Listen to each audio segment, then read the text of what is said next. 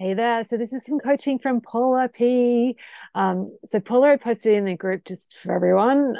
So she's update May. She said it's a mixed bag. Tracking, mostly daily weighing, but not recording the number since not happy with the results. Focusing on protein, yes, although not noticing a difference in results, we'll keep it up. No distractions while eating.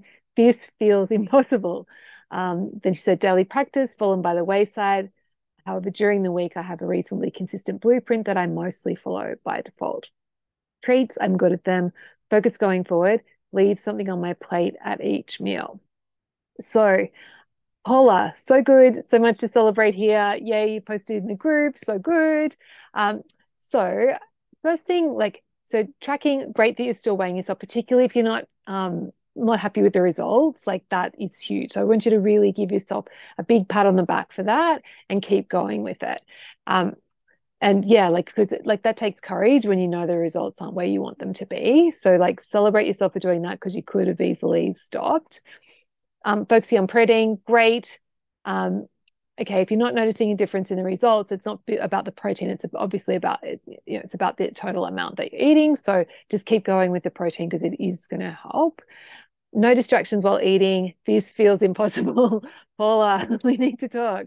So I'm just kind of curious, why, get curious about why does this feel so impossible? Like, what are you going to give up by focusing on your food and getting more pleasure from it? Like, because, and the thing is that, so many people that I've worked with, particularly people that live by themselves, this is a barrier. It's like they feel like, yeah, it's going to be a struggle to eat without distractions, and they're going to be giving up something when they focus on their food.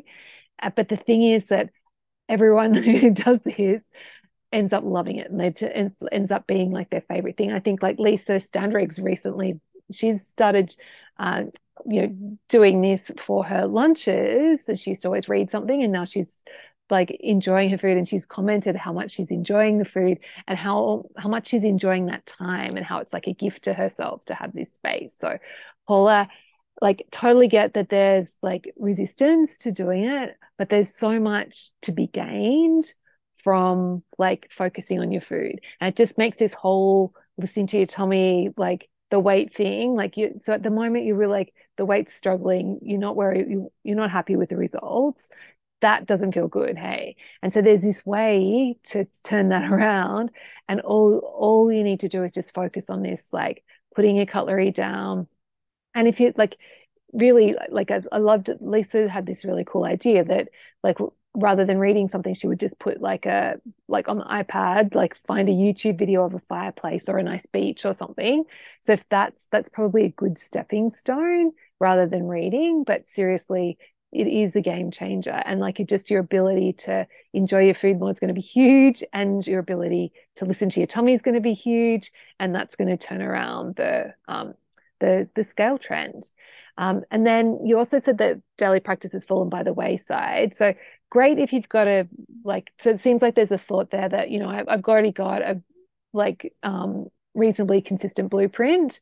And so therefore, it's having a plan every day is important. And I just want to offer to you that just to and remind you that the daily practice isn't about having a plan and sticking to the plan.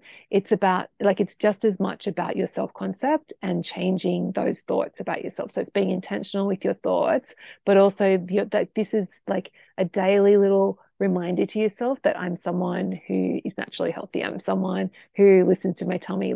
All those things, you're programming that while you're getting a plan for your food. So if you were telling me daily practice followed by the wayside, but I'm kicking my goals, I'm really happy with my weight, then obviously it's not something that you need. However, if your weight isn't where you want it to be, I'd really encourage you, Paula, trust the process, get back to that daily practice, and keep it really simple. Keep it that maybe you're just going to write that one sentence of I am naturally healthy, or I'm becoming naturally healthy, if you wanted either of those, or change is possible, anything, just so that you just have one touch point with this work.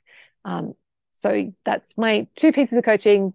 The no distractions, really keep going with it, Paula. You can do it, and do the daily practice. And great that you're good at treats. And yeah, like that idea to like leave something on your plate each meal. Amazing. Do that.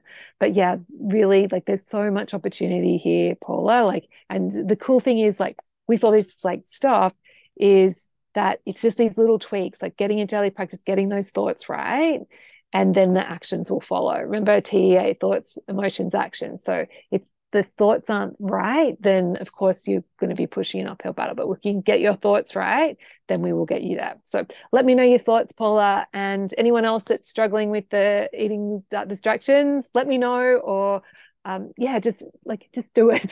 Seriously, just do it. There's so much to be gained from it. Okay. See ya.